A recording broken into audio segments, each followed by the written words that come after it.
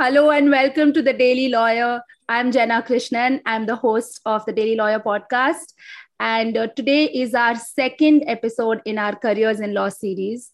And today we are going to speak about all things litigation. We are going to speak about counsel practice. We're going to speak about mediation. We're going to speak about what it means to be a counsel and all the allied roles you can play as a counsel. Today I have my good friend DHRUTI Kapadia. She's a counsel. Her bio is super inspiring because she's a first generation lawyer. She's been a lawyer for 13 years now. And she is, she's an advocate on record of with the Supreme Court. She's a counsel in the Bombay High Court. She's a trained mediator. She's an arbitrator. She's a cyber law expert.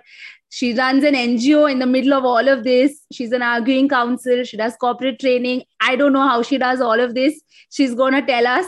She's also an empaneled advocate with the State Legal Aid Association, with the Bombay High Court, and also with the BMC and with MTNL also, right?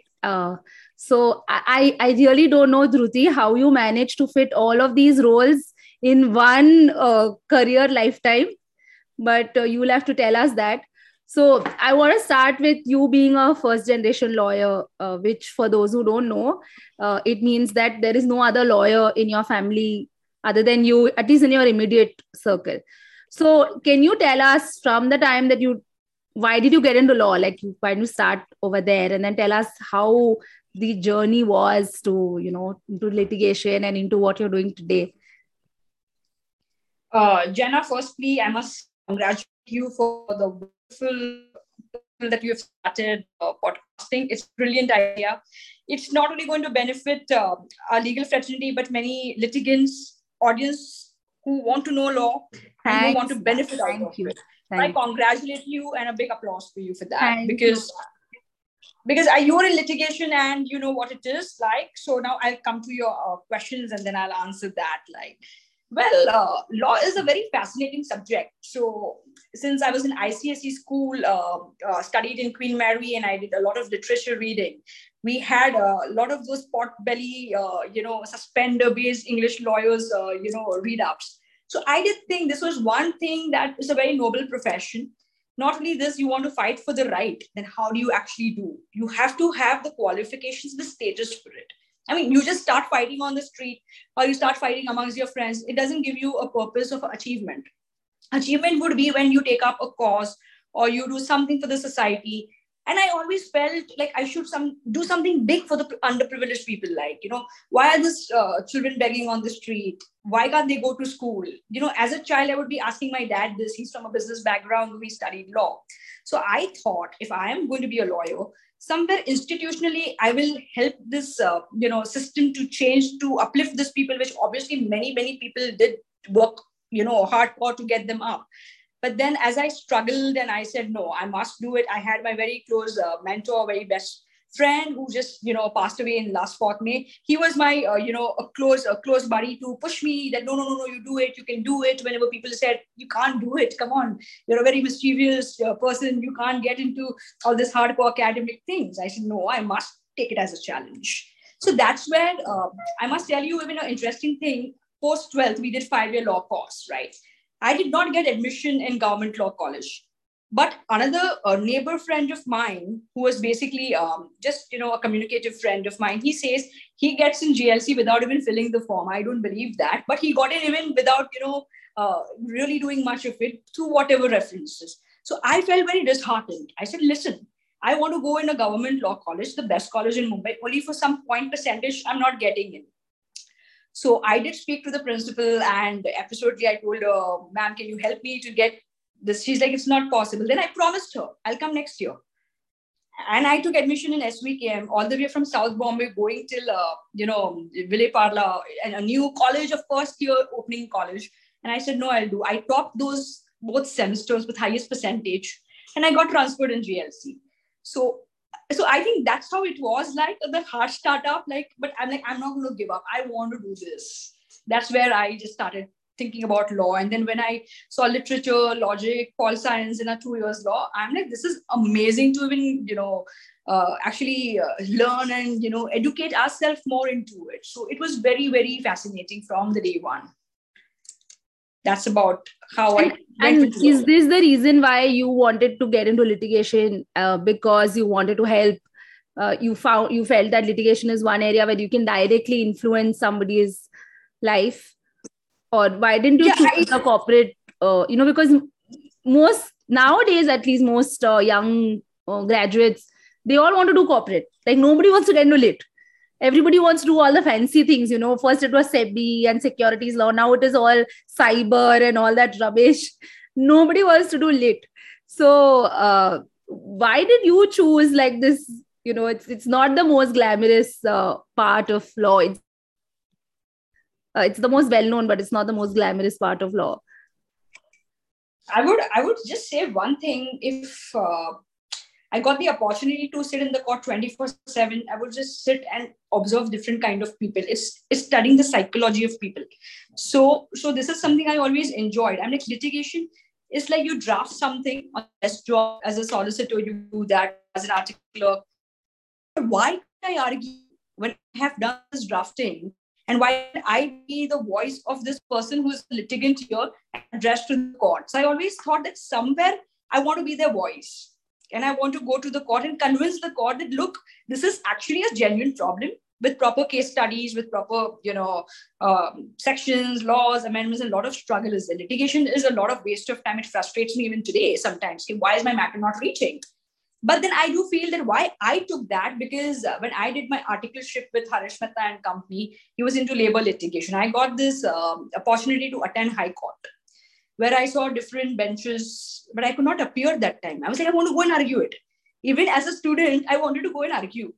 So I was like, this is not the way this person is arguing. This is the way it could be it. So I had that zeal and zest of litigation. And then when I would use my strategy as a junior article clerk, or I would discuss with some senior counsels, I would be like, oh my God, how well they are prepared. What I'm talking is just like so minor. Like, this is so much more into it. So more and more years I put in, I felt I don't want to do a solicitor job in a law firm, get some package. I want to just struggle out to be the voice of the people. And that's where litigation is today. If you want to be the voice of the people and get some amendments in law, or get some policy set up, or get some, just fair and, just idea about, what could it be? Because so many disputes are coming forward. Like, how do you help them? Sometimes you feel you can't do anything about it because people's ego is so high. So even if you litigate, it's pointless. Sometimes I feel there's no point of just fighting. It's better to close. So when I went in litigation, I did think that somewhere this should stop.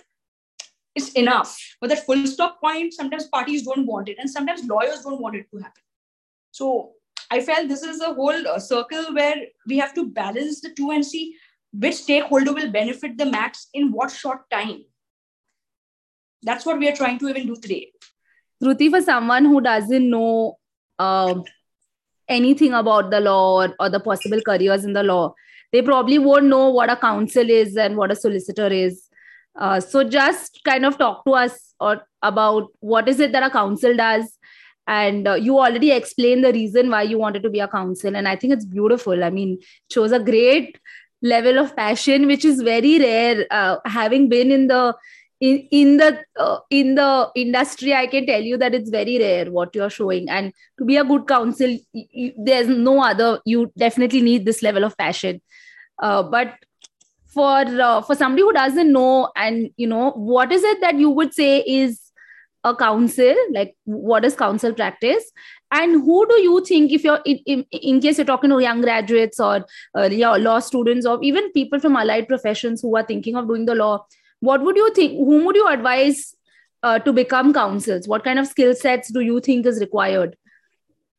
Okay, this is a very interesting question, because the advocacy, everybody understands. Advocacy means we take up a matter, we argue, we even draft. It's a whole package deal. Sometimes some advocates or some solicitors feel that, look, the expertise of putting the case before the judge would be on a specialized person who is well read, who's well researched and well recognized with a goodwill, with a good face value, a good strength of understanding what would be between this complicated law.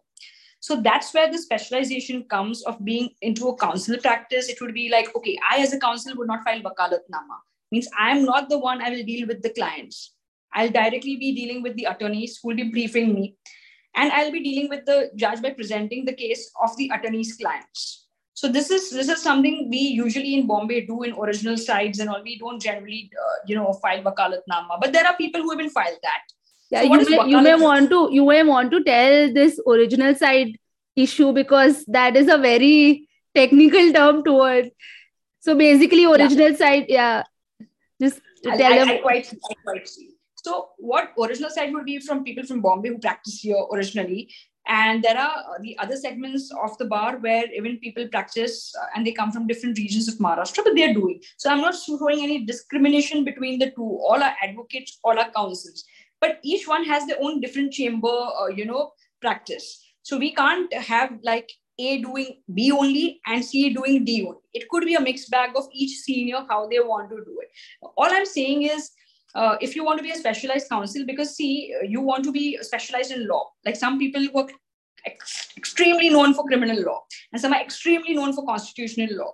Why? Because they have done all these complicated matters in that specialized field of branch. This is just an example which I'm putting forward. So we would say, okay, fine, so constitution, this particular matter, give the brief to this particular counsel. Because at least this counsel as a specialized person would be able to put immediately to the court. This is what it is. I'm not saying advocates cannot. Even advocates argue, they can also get. But the difference is counsels get per appearance fees, like per date wise, they get effective, non-effective hearings fees, whereas advocates may take the whole package of the matter. It depends person to person how they actually want to do it. Some advocates will also say, I'll also charge per appearances. So it's like being a counsel means I want to go and argue before the court. I don't want to deal much with the client. I want to deal directly with the lawyers. It's more comfortable for me. And whatever I want ready, I don't file wakalatnama, but I do my drafting. I settle drafts. There are complicated issues. Advocate will say, this is the draft. Can you settle? Have you missed out some points? So we, as counsels, junior counsels to senior counsels, this is day in and out work that we do. Senior counsels is much different than what junior counsels do. But that's not the topic that we should even, divert today, because those are after recognition of long years of practice, people get it.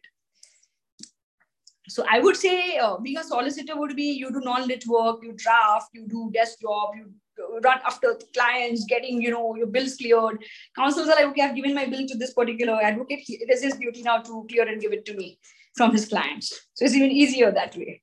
And what do you think are the skill sets that you need as a counsel? Because honestly, the skill sets are very different for an advocate or a solicitor who is not doing active counsel practice or who's not actively representing clients in court, whereas for counsel. So what do you think, some young lawyers or students, if they're looking at counsel practice, should develop? And what should they do? Just to add to the question, what do you think they should do even in law school? Like, they should do a lot of notes, that kind of thing. I'll give that tips. Basically, if you really want to face the court, you must be thoroughly well updated with law. That means you need to have your latest case laws well read. And what is the law? What is the citations? It should be ready in your notebook diary. What I used to do, I used to keep a hard copy diary. So any case I would study, topic-wise, I would note citations and what it was held. And if I would find anything more upheld or any overruled things, I would try to then go back to my notes and see, okay, what had happened here in this case and how is it? So the law updation is very important. From the day one of your law school, you should encourage yourself in reading Supreme SCC online, SCC hard copy books, Maharashtra law journals, Bombay case studies. You should keep reading the case laws. Bar and Bench and Live Laws are those portals also which they give you updates of, a couple of, e-format of readation, I would say. But I would still go back to commentaries. I'm still the old school thought when it comes to finding the actual citations and all, because that's what I feel as a counsel that, look, I have not missed out some points. Like, not that the judgment would differ with it, but then it's like, I want to study under what head this law was held. Now, where do I get more of it? What was the English case law, if at all it was originally decided that way? I like to go to the roots of it. So a lot of time investment is there in reading to be a counsel. It's not only your briefs, your notes. Your notes have to be crystal clear because it has to be brief, which you can read in a blink of an eye and you know where, what page number, what order is what was held. So unless you prepare your brief neatly, or well computerized type, and nowadays people use even iPads and the technologies to put their notes around, you won't be able to immediately read and tell the page numbers, and you'll be fumbling around to find where what order was, where what case study was, what was held by the X person and what was held by the Y person, unless you have your notes ready. So thorough reading of the brief is important. And it's smart reading, I would say. So every bits and pieces of the documents, you may have to read sometimes on volumes of it. But what is very important should be handy with you in your brief. So if the court will ask, it should be immediate copy ready, my lords, take it. So many times, even what you want to tell to the court, you are unable to say because you get messed up finding out where what is. So organizing yourself is very important. As a lawyer, as a counsel, as a law student, you have to start organizing yourself, maintain up-to-date data of the law. Thirdly, have confidence in advising people. If you don't know something, stop. Say, I will come back. I will refer it. I will do my homework and come back. Do not mislead. Do not give wrong information to your clients or either to the judge. It gives a very wrong impact on your identity, on the quality of a good arguing counsel or advocate to anything. Many times we randomly say, let's just tell this to the court. But if it is not, read your documents, then what a boomerang you will get. So you have to be well prepared. A good read up is also very important key point for everybody. Unless you read, you have to throw your laziness. You have to read thoroughly. You have to have your different color pens ready with you to mark. So you know where what is.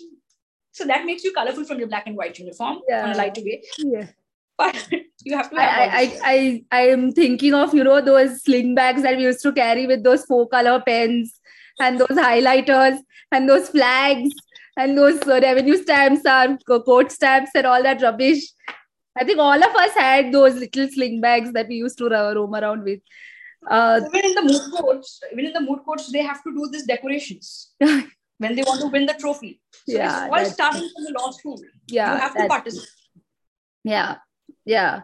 I just had some student asking me about or talking. They were, because nowadays I'm finding that the law students are so much more aware and so much more like motivated than what we were. We were like, chilling at Satkar and all of that. But anyway. They teach us much more than what we learn in the courts. Yeah. They are not motivated. I would be honest and modest about it. Yeah. They I are know. really I think. right. And they're really like very driven, yeah. They're like doing cyber law courses in first year. I mean, in first year, we were just chilling. So I'm really impressed, I must say, with many of them. Enthusiasm is increasing. Yeah. Say it loud. Yeah. So, Dhruti, one of the reasons why we are doing this Careers in Law is because I want to genuinely show the world or whoever is listening about the more realistic picture of the legal industry and the various, literally the various careers that we have in the law, because most people have this Bollywood stereotype of the law. And they either it's the Bollywood stereotype or it is, acha, you like to talk, you should be a lawyer. You like to argue, you should be a lawyer. All these rubbish cliches that we are saddled with. So one of the things when we speak about litigation, I mean, it's a very wide open field. And luckily for me, for today, you have done a great deal in this field. So can you talk a little bit about the AOR process? Like, you are an AOR with the Supreme Court, and why did you decide to be an AOR? What does it mean for people who don't know? And what is the advantage of it? See, basically for us, when we are solicitors, we have the advantage to get immediate entry free of the AOR after our 7 years is over, and we show that we're practicing in Delhi. There are many people who are not solicitors and they are still an AOR. So 1 year training in Delhi is important, because if you are an advocate on record in Supreme Court, that's the only status that allows you to file wakalatnama in Supreme Court.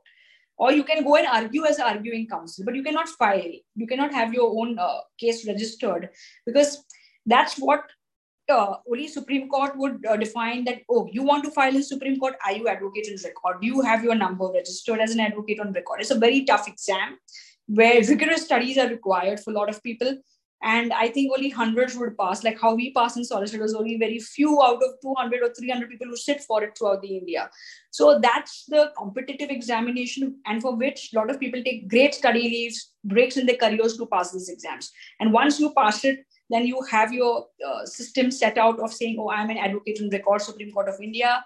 Now come to me, clients, I come file for you. It's like this. Like you and me, if we are not AORs, we cannot go in Supreme Court and file on our names, wakalatnama, as I would say.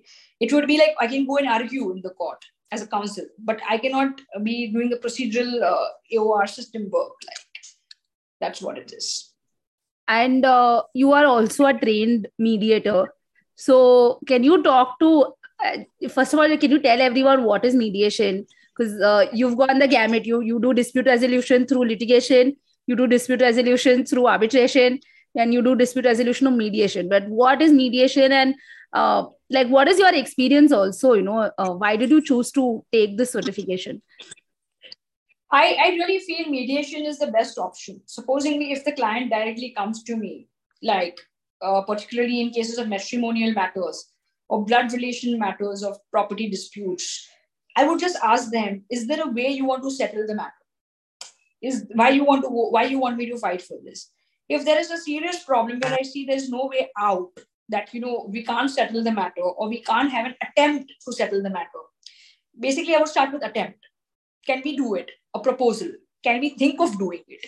First, you have to convince the client, look, think about it. It's worth settling. So there are two ways of mediating. One is a private mediation and one is a court annex mediation. So sometimes when we are arguing matters, court would only sometimes say, why don't you all try to settle the matter between you all? You're brothers, for example. So I was like, I would love to, instead of just arguing and extending the whole dispute to a different level, why not take a chance? It's not necessary that the other party may also agree, but it's a worth trial thing. If they agree, like many matrimonial disputes, which I have in my experience settled out, is through mediation process. This happens through court, where appointed panel mediators are there, or even we as advocates play an important role in trying to, resolve by filing consent terms, etc. Why I chose to be a trained mediator? Because I think mediation deals with a lot of emotions, apologies, lot of forgiving attitudes. So unless you see it in yourself, because we are aggressing ourselves in litigation, if you see it in yourself, to mold yourself to be like, okay, how can you do this? How can you not do this? Balancing the, gives and no gives, that's where I felt I should be a trained mediator, because I was invited many, many times in many colleges to train students for mediation courses or mediation competitions. I said, I am already feeling I'm a mediator. What I have is no certificate. Might as well take it. And I would advise people should take it, because then you get opportunities to be on panel. You get opportunities to flaunt out and say, look, I'm experienced mediator to help you resolve the dispute. Otherwise, you go and tell some client, oh, look, I want to solve your dispute. Say, why you won't fight in the court? What are you going to mediate for us? So it helps you in that way. So it's an additional 40 hours cost. Just take it up, do it, enjoy it. Yeah, so I think it's a good sort of supplement to a dispute resolution lawyer's general repertoire. It's a feather. Yeah. And nowadays, a lot of people, particularly, let me share this, because all of us will agree to what I'm saying here. In COVID period, when courts were not functioning, many people were like, let's go. Yeah, I settled 4 matters which were pending since 2013. In fact, it was just gone because we were tired of mera next janam tak mera date nahi aata tha. So, correct. So this is how I'm saying, in COVID, technology, mediation, ODR, which is online also, that's, online dispute resolution forums, lot of cases, many people have solved. It's not only about me today. It's about how the whole dispute resolution framework has changed because of the technology. And in COVID times, people wanted to sober down and not really fight. But I have also seen many divorce cases increasing in the COVID time, many property disputes, because people had nothing to do. Yeah. Wanted to just, do, but courts were not functioning. Advantage of courts not being functioning, we saw mediation picking up. Yeah. Quite a lot. But I think it's both good and bad. Like you said, you have highlighted both the good and bad part of this, in the sense that, mediation picked up. So people are more willing to settle and less willing to fight. Dhruti, part of the reason why I started Daily Lawyer. I was sharing with you before we started this recording that, it stems from my own experience as a litigant. And also as a legal counsel, I found not, everyday issues, like when I used to vet contracts and stuff. And it was so difficult for me to convince my sales team or my operations team that, they used to think that I'm just waiting. Like, I don't get it, when I'm trying to say, no, this is risky, you cannot do this, like we cannot sign until I have the for example, I was in a management consulting company, and it was like, no, I have to have the NDA, like we have to have a confidentiality agreement, or I need to know what my IP rights are, whether it's protected. And so, small things which are like big things if it is not addressed. And people would not know, people don't know the importance of things like that. They only look at us as people who are taking time and elongating a deal and things like that. So one of the reasons why I started TDL, and this is a question I want to ask everybody who comes on the podcast, is, in your experience, and you are very well experienced, what do you think are the mistakes that people are making in everyday life that can be more easily resolved? Like, what are some of the mistakes that you're seeing people make time and time again? And what do you think are the tips or the solutions to this? Three important things I would like to share. It's not only about litigation, non-litigation, or anything. If you want to do legal profession, you want to succeed, I would just say three important things. Don't be arrogant. Save your dignity. Stand for the right, and you are the officer of the court if you're in court. So your client comes second. What people tend to do many times with a lot of arrogance, and they think, oh, we are not of zeal and zest, they tend to be very brash, due to which they may lose their clients, or they may lose their good argumentative skills in the court. So court crafting affects. So I would say, do not be arrogant, do not be impatient, do not rush. Have patience. Sometimes you may feel things are not going the way you want, or maybe the client is very irritating you. You can't be arrogant. You have to be patient. You have to be polite. You have to be humble. Even if you succeed, you cannot climb the seventh cloud. You have to be on the ground, which many people, they start, changing their own personalities as they grow in the profession. They try to be like, now I want only money. I don't want pro bono work. So with age, people tend to just be more materialistic, I would say. And I think these mistakes happen. Mistake as far as what I have made, sometimes I have realized in litigation that I end up like, you're not doing this and this. Interject. You should not. Let one party finish. Then you should talk. So many lawyers do the same mistakes. We start interjecting in between. So court decorum is shaken up. We should avoid. Second important thing I would say, there is never full stop of, educating yourself. Keep educating yourself. Like if you think you're bored of law for a moment, you may take some management studies. It will help you even in your, setup in your office or in your professional relationship. So people tend to be like, okay, I'm done with my studies. It's enough for me. I don't want to do anything further. So that's a mistake. Mistake which I had made was like, I did not do my PhD. Still, I wanted to do, because it's a research area. And now when I don't have time in hand, I would say, oh God, now how do I do all big of it? Like, or if you want to go abroad for LLM, do it immediately after your law. Because a lot of times, even if you want to go abroad and do, like, even you have studied, like, in that plateau, do it when you are young, because as you get more time involvement in your professional, you don't get to do what you want to do as a student. You will still be a student of law. But then the hardcore courses, that college, university, networking, you will end up missing. So do not make those mistakes. And third important thing, I would say, let go. Don't run after fees. Fees will come to you. Run after the work you are getting, which is honestly due to you. Do not try to solicit somebody else's work, which many people try to do many times. Because it's a cutthroat competition, to be honest. One has to be satisfied of what they get. You can't be in a rat race. Because if you do that, then success is very short for you. It's not high. And these are like mistakes that lawyers make. And you've actually given very good pointers. Clearly, you've had a lot of experience, which is why you're able to speak so clearly on this topic. But now I want to ask you about mistakes that common people make, like everyday lay people make. in their dealings that end up that make them land up in court, and something that can easily be solved. For example, like I gave you the example of the non-disclosure, and it was a fight. Okay, I've been in this. I had been in that position for 9 years. I'm telling you, the first 4 years of my legal counsel career went only in fighting, and people telling me that yaar ye Jenna ke paas jata hai to bas, how it was, right? To change that perception took really long. So something like that, like things which are everyday things, which people just don't know. And it can be anything. It can even be in your matrimonial disputes or whatever in your experience. I'll give you a very generalized thing. We should understand who we are. We are human beings. We land up not being tolerant.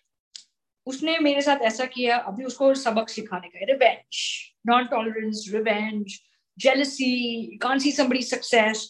So these are the common people who come to, because we are all people.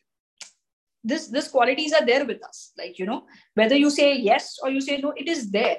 But the extreme levels which comes, and there's no compromise things, or there is no care for each other, or you don't value or respect the other person, there will be the court case. Sometimes negotiations fail, commitments break. That's where people can't tolerate. So layman or any human beings, keep your commitments. Do not break your commitments, because if you do that, even with your man and a woman, the marriage will suffer. If you do it with your father in your property relations with your siblings will suffer.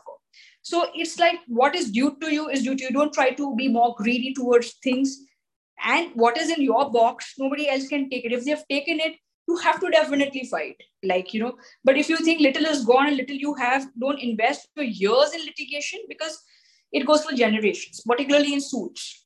Writs may be faster, but suits never end. It goes for years and years and years. So you have to be smart. Okay, what is the fast solution? What is quick buck for me? And how can I maintain my relations also together? But some people don't want to keep it. They're like, we don't care. This has happened wrong to us. We want it right. Otherwise, we want nothing but just the right. Then that's where we lawyers on. And we should then, after we explain them. So these are the mistakes. Try to be tolerant. Give it some time. Sometimes when one person is too angry, keep a chill pill with you. Don't try to react in the same way, because then the vessels will make heavier noise. It's like that. And what do you think of like having things written down or agreed? Maybe if you're in a more corporate setting, or you're a startup and you're trying, or you're just two friends and you decide to start something.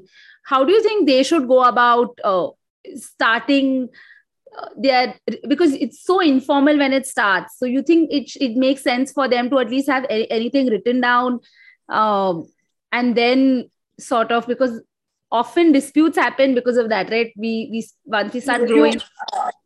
I know this question nobody has ever asked me, but I'll answer this. Because two best friends coming together to start up something, all goes good if everybody is settled well. What if something breaks out? Written contract is a must. When you are in a professional world, you are for a professional purpose. You want to start something and create something. It should have a base foundation. That's contract. Because without that, orally, verbally, that trust, in diamond industry where my dad is from, they do general trust business, oral business. They don't write contracts. But many times people don't land up paying you. Then you be in a suit, you lose your money. There's no evidence you have entered into this particular thing. So keep things crystal clear. That will save your relations. It will save your good bonding. And if you have to exit, you can exit nicely. If it's written in a way. It can't be like, WhatsApp chat commitments, or it can't be like, pally-bally commitments over the phone when it's commercial purpose. That's where commercial disputes are today. No unknown people generally enter into business. They're known somewhere, or some reference is there. But if imagine there is no contract, there's no agreements between the two, then how are they going to resolve their matter? That's true. The other thing that I really want to talk to you about, and this is something I really appreciate that you're doing, and you've been doing it for a while, that is the pro bono work that you do. So talk to us a little bit about the pro bono work you do. I know you do a lot of work with the women and children, and a lot of these underprivileged sort of, and the NGO that you run. I mean, how you get the time to do all this is beyond me. But how do you do, what is the kind of pro bono work you do? And then you speak about your NGO as well. Okay. See, the kinds of pro bono work I would do is a smallest thing. If I earn some fees, I would keep my 20-30% of the fees depending on my expenses out for some good work. I don't take donations from anybody. I do it in my own capacity. So I started doing pro bono work by giving free legal aid camps in slum areas or in associations with our constitutional, constituency MLAs or some corporators, because they are the people where the crowd is clouded out with, and you can get people coming seeking for help. So this is how I started with my early college days when I would hardly know law, but I said, okay, I want to do something socially. So we started doing, once I got my qualifications of LLB, I started doing more of it. I even thought we should have more lecture series of the law thing. So I'm like, why under a political banner? Let's have my own NGO where there's no political, bannering or anything of that sort.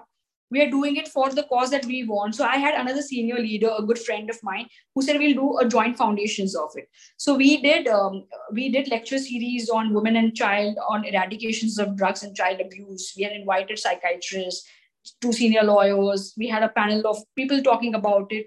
It did give a mass advantage. We did slum donation camps, as in giving them old clothes, old books. Anybody's birthday comes, celebrate. We'll go to Don Bosco's and we'll give those boys, things.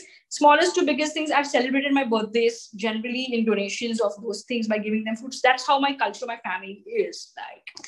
So with that, apart from that, sanitization was a big problem. So I used to go to areas where my constituency, Mumbai Devi areas, where there were women problems were there of, sanitization. They did not have civic sense of how to actually keep. So we would go and talk in the local words and all these things where a lot of people would not dare to step in. I've gone in those areas. That's that's where I would like to say, I would like, no, come with me. We'll go and discuss with them. We will see what their health is like. Let's do some various things. So I said, there are a lot of problems. We see many young people, they're not behaving properly. They're not psychologically fit. Why? Because there's something wrong. There is this drugs issues which is going all across Bombay. We don't know whether they take or they don't take, but parents should be aware of what their child is doing. So we took up those, small NGO related things. When I started my NGO in 2015 or something, then we started doing the small programs. Thereafter, even for transgenders, where I donated 7 sewing machines in a school, and I thought that's where they should be skilled. So they have their own NGOs in association with my NGOs. And we celebrated Valentine's Day with them. And I said, I love you to them, because nobody tells them this. Like, I'm like, I get I love you from my friends, everybody, I'll be telling my friends, but who is actually giving them their rights, importance, who they are to know. So the small little thoughts which make you do an event and we get good people supporting us together, it becomes a successful event in a way that you make people smile. That's the success. How sweet. And in COVID time, I did take a lot of senior citizens to the centers, and I thought that we're not in a position to get vaccine. So I filed sumo to EIL on my own litigation name for door-to-door vaccination for bedridden people and for people who are advanced age. I would appreciate our judiciary who helped me totally to allow this policy to come in place. And today we had BMCs and state and the center going to their homes and giving them vaccines. Yeah, actually, I remember that. I remember reading your post on Facebook or LinkedIn, I think. Yeah, and it's fantastic, DHRUTI. I mean, the one part of your legal career that you've done as a first-generation lawyer, that itself is very inspiring. But I am so happy to hear all the social work that you've done, because that takes a lot of, that's a great degree of selflessness that you need. And you have a lot of time investment that you have to put in. So it's really, it's really like, if you like doing it, you will do it. And basically, I was attached to institutions to teach also. So I have taught law also to many vernacular students or even people from a good background. So I've always believed in contributing back to the society. That's what I took this profession for. For me, commercial world comes second. Like, this is more like a given. It's a noble profession, which I said in the day one of my life when I thought I want to do law. It's noble. Yeah, let's keep it noble. Yeah, but you are among the very few people who are, having this, not just having the thought, but also walking the walk, they say. And there's just, I think I want to now segue into our final segment. There's so much I can talk to you about all of this, DHRUTI, and I think a lot of... You're making you feel elated. Don't do that. No. I mean, I'm speaking to you like this after very long, right? We've never really sat down and spoken about our lives and about our careers. So I just know about what you're doing through your Facebook and LinkedIn posts over the years, which is why I know that you've been doing a lot of pro bono work and all of that. But that's why I wanted you on the podcast as one of our first guests. Yeah, I'm really glad. I want to help you to anybody who wants to join the race with me, Jenna. You're doing fantastic. Yeah, managing your kids, your social life, your commitments. I mean, this is awesome. This is a women empowerment. Thank you. Yeah, we are going to hold each other up and make changes, right? One day at a time, one episode at a time. So we have like the last segment of our podcast is basically I call it 5, 4, 3, 2, 1. I ask you like five something, 4 something like that, So and I think this you can really answer well. So there 5. You do so many things in a day or in a week, month, whatever.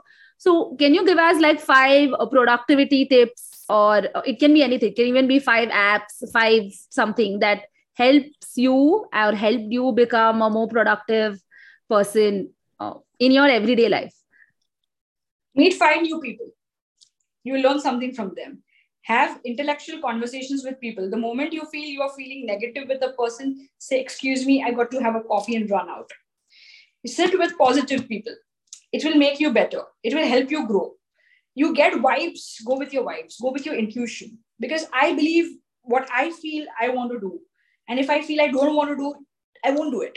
Because I can balance what is right and wrong. So have that head, So to be productivity-wise, sometimes you get a bad case in your hand. You feel like, how do I argue this case? But go with something with a positive hope that something might come. Let me try, You can't just throw the brief off and say, I'm not going to get a good order. It's just negative, because we'll end up talking, in our conversations. So I avoid this negative discussions. I'm like, let's see what best we can do. And let us leave the rest. The more we think, we get very stressed. And avoid talking more than required. Speak less, which I even tell myself. I want to improvise. Sometimes I'll end up talking so much that I forget that what was the actual main point. So focus. Productivity, to increase productivity, focus on the main subject, which I even give tips to my own self while telling this to everybody here. So that's very important. We'll end up being very brash. Secondly, if you see somebody needs help, if you can help, don't ignore. Because it's the karma theory that gives you the, pleasures of what you are. If you do good will come back to you. Like if you just ignore the good, and just say, Abhi, mera kuch lena dena nahi, I don't want to be, then you are not in the field where you will do anything for the people. You have to touch human beings. So you have to be sensitive towards them. That's all. Productivity comes with your hard work. Success comes and honesty. The day you are dishonest, the day you feel you are losing your dignity, you are not you. It's the end of your story. So maintain that. Hold it tight. So one of the key, I think one of the key touchstones to your journey has been just your hard work and your commitment to the profession and to your intention towards the profession. And I think that's really good. You keep reminding yourself also about that from what I can see. I'm not here to impress anybody, but impress my inner peace. Yeah. That's a really good. That's like a really good tagline to this podcast. Okay, I'm now on 4. So 4 books that you'd recommend anyone should read. I would go for literature. I'm a literature lover. So read good Shakespeare's Merchant of Venice. Be a Portia, not a Shylock there. So read good books which will give you energies to understand the good vocabs and good theme in life of what actually it is. Victorian history is good. So I would not go back to those to bore the people here. But read of any biographies of good people, good judges, their work, autobiographies, good politicians, if you like politics. Read about policies. So there are many such books which come up. Kitabkhana is my second hub, apart from my office and Bombay High Court. I do go there to see new books there. So I cannot surely recommend 4 total books, but I guess a Constitutional Survival book, you must know it by heart. That is very good commentary. Go for commentaries. Don't go for bare action Constitution. Then another thing I would say, read some good light books also to keep you happy. I mean, don't just read everything serious. You have to have humor in life. Mm-hmm. So read some books like, that will give you a good gist of the story and say, okay, fine, I just read something nice, something light. that kind of a thing.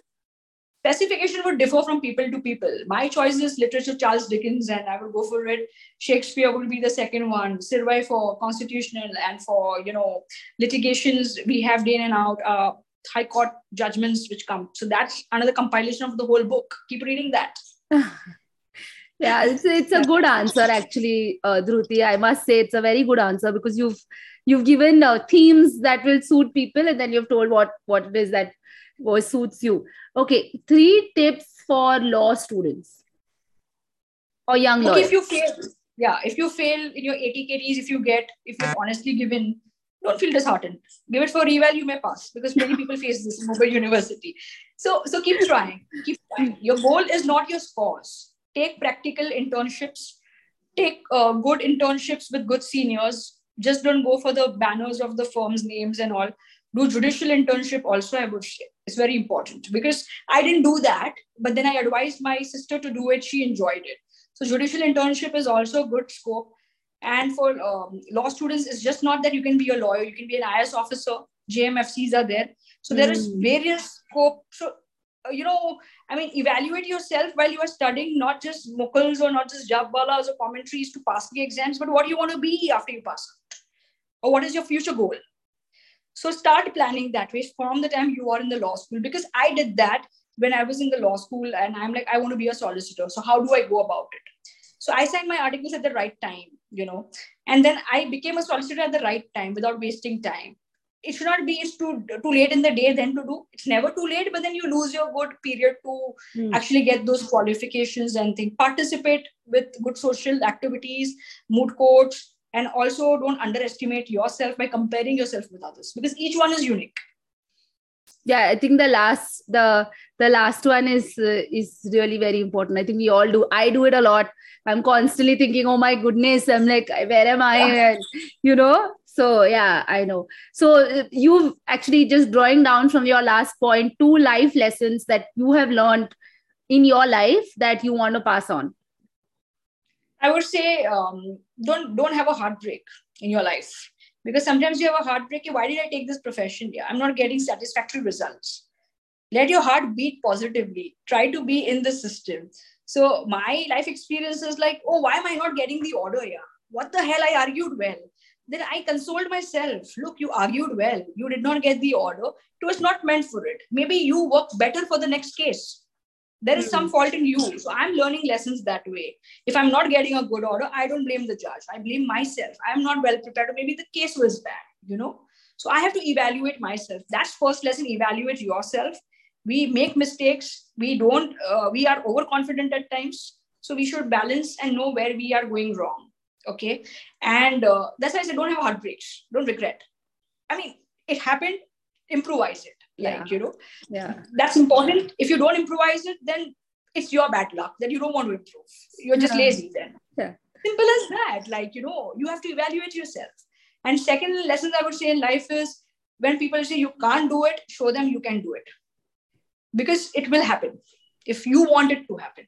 Yeah, if people want you to do it, if people want you to do it and you are not happy about it, don't do it. You don't have to please the world. You have to please your inner conscience. And make it like, what I want to do for the future. Each day is a bad day. Each day is a good day. Then how you want to divide it, it's up to you. So then now the last, because you've given so much good advice, I'm going to ask you a different question than what I had initially planned. I want to ask you, what do you think? How do you think all of us who are already in the system, and all of the students who are coming in, and other allied professions who are, everyone who form part of this entire ecosystem, how do you think we can, there are a lot of changes that we can bring in to our system. It's already very stressed right now. What do you think we can all do to make a positive change in the system as a whole? Like for me, this doing the Daily Lawyer platform is my contribution, doing your pro bono work is like your contribution. What do you think each of us can do in a generic way that to actually make a difference in the system? I'll say, firstly, stop having gender sympathy. Oh, we are women, we are like the, bad this way. Don't have the gender sympathy at all. Okay. Also, hello. Yeah. Also, don't have overconfidence about what you do. Uplift your people, uplift your junior. Don't say usko aage upar nahi aane dena hai, upar aa gaya to mere se aage chala jayega. Don't do that. It's very petty.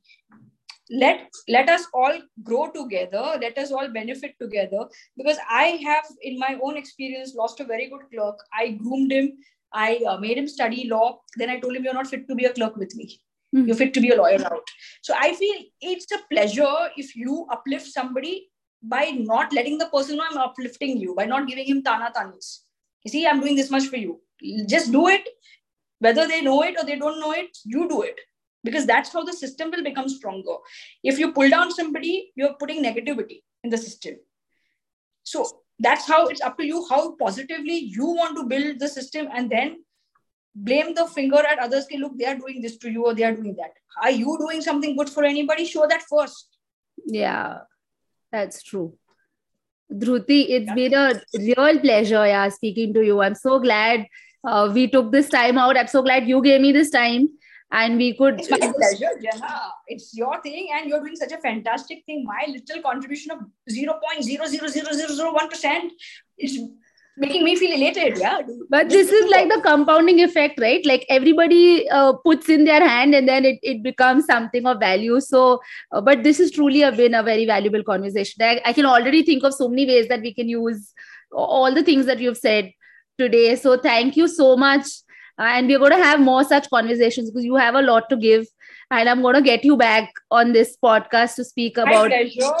It's my pleasure. I congratulate you for this. Please make it like the sky is the limit kind of a conversation. Get us all learning on your podcast, because we love to learn from you. The way you are having your oratory skills, I appreciate. You're a very good orator. I always thought Jenna was a shy girl, always busy in her work, but you're such a good, bold orator. Yeah, this is what I got to know today. Okay, thank you. Thanks, Dhruti. But it's my pleasure. And apologies for any mistakes or any hard feelings if I've spoken out straight from the heart. Yeah, for sure. I really don't think there's anything like that. But I'm so glad, Dhruti. Thank you so much. Thanks.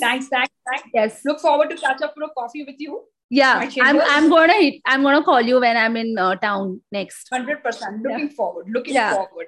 Chalo. Take care. Thanks so much. Bye.